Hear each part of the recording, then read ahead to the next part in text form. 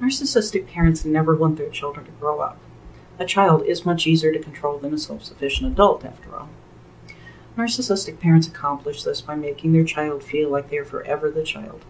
This is done primarily through evil tactics such as making their child feel shame, fear, guilt, also by manipulating the child and reminding him or her who the adult is in this relationship. To show you what I mean, I'll share some examples from my own life. I was a teenager in the 1980s.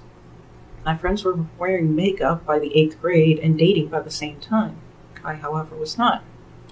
Also, although my mother had told me for years that I could date at 16, when I met my husband just prior to turning 17, my mother went completely ballistic when I said I wanted to date him. Her abuse quickly hit its peak, and all because I said I wanted to date, and I called her out on saying that I could at 16. She refused to let me date him until 1 week before my 18th birthday. Another way my mother and many other narcissistic mothers keep their children childish is to control their appearance. My mother's dressed pretty much the same way my entire life, and she always tried to make me dress like her, especially during my childhood. As an adult, my mother would still buy me clothes that are in her taste, not mine.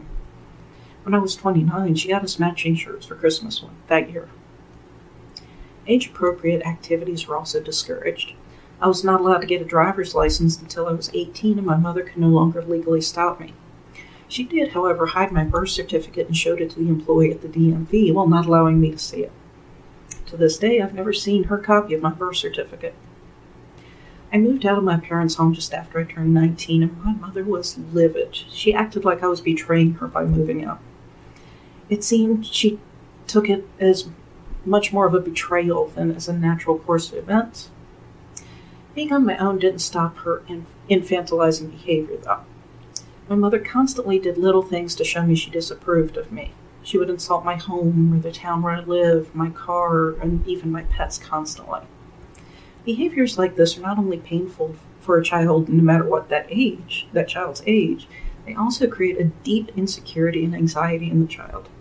A child can grow up overly dependent on the abusive parent. When a parent treats a child as if mother or father always knows best, it ruins the child's ability to trust her own instincts and intelligence. Once an infantilized person realizes what's happening, reversing the damage takes a long time and a lot of work. I was 16 when I began to see my mother's opinions weren't good for me, but they were good for her. As of the time I'm making this video, I am now 47, and I still have doubts about myself a lot more often than I care to admit. Even so, the amount of time and energy I've put into shutting out her behavior has been worth it to learn to trust myself more. I recommend running to God immediately. Ask Him, is this okay? Should I do this or not do this? Or whatever questions you have. I found it very valuable to question pretty much everything. Do I really like this? Why do I feel that way? What will happen if I do or don't do this? What will benefit me? Getting to know yourself and not the self that your parent tried to make you into is invaluable.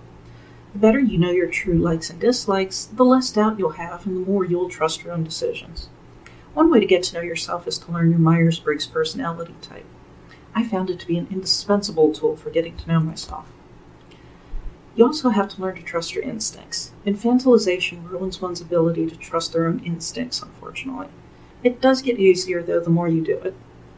As hard as it can be, with prayer and effort on your part, you really can conquer the damage done by infantilization.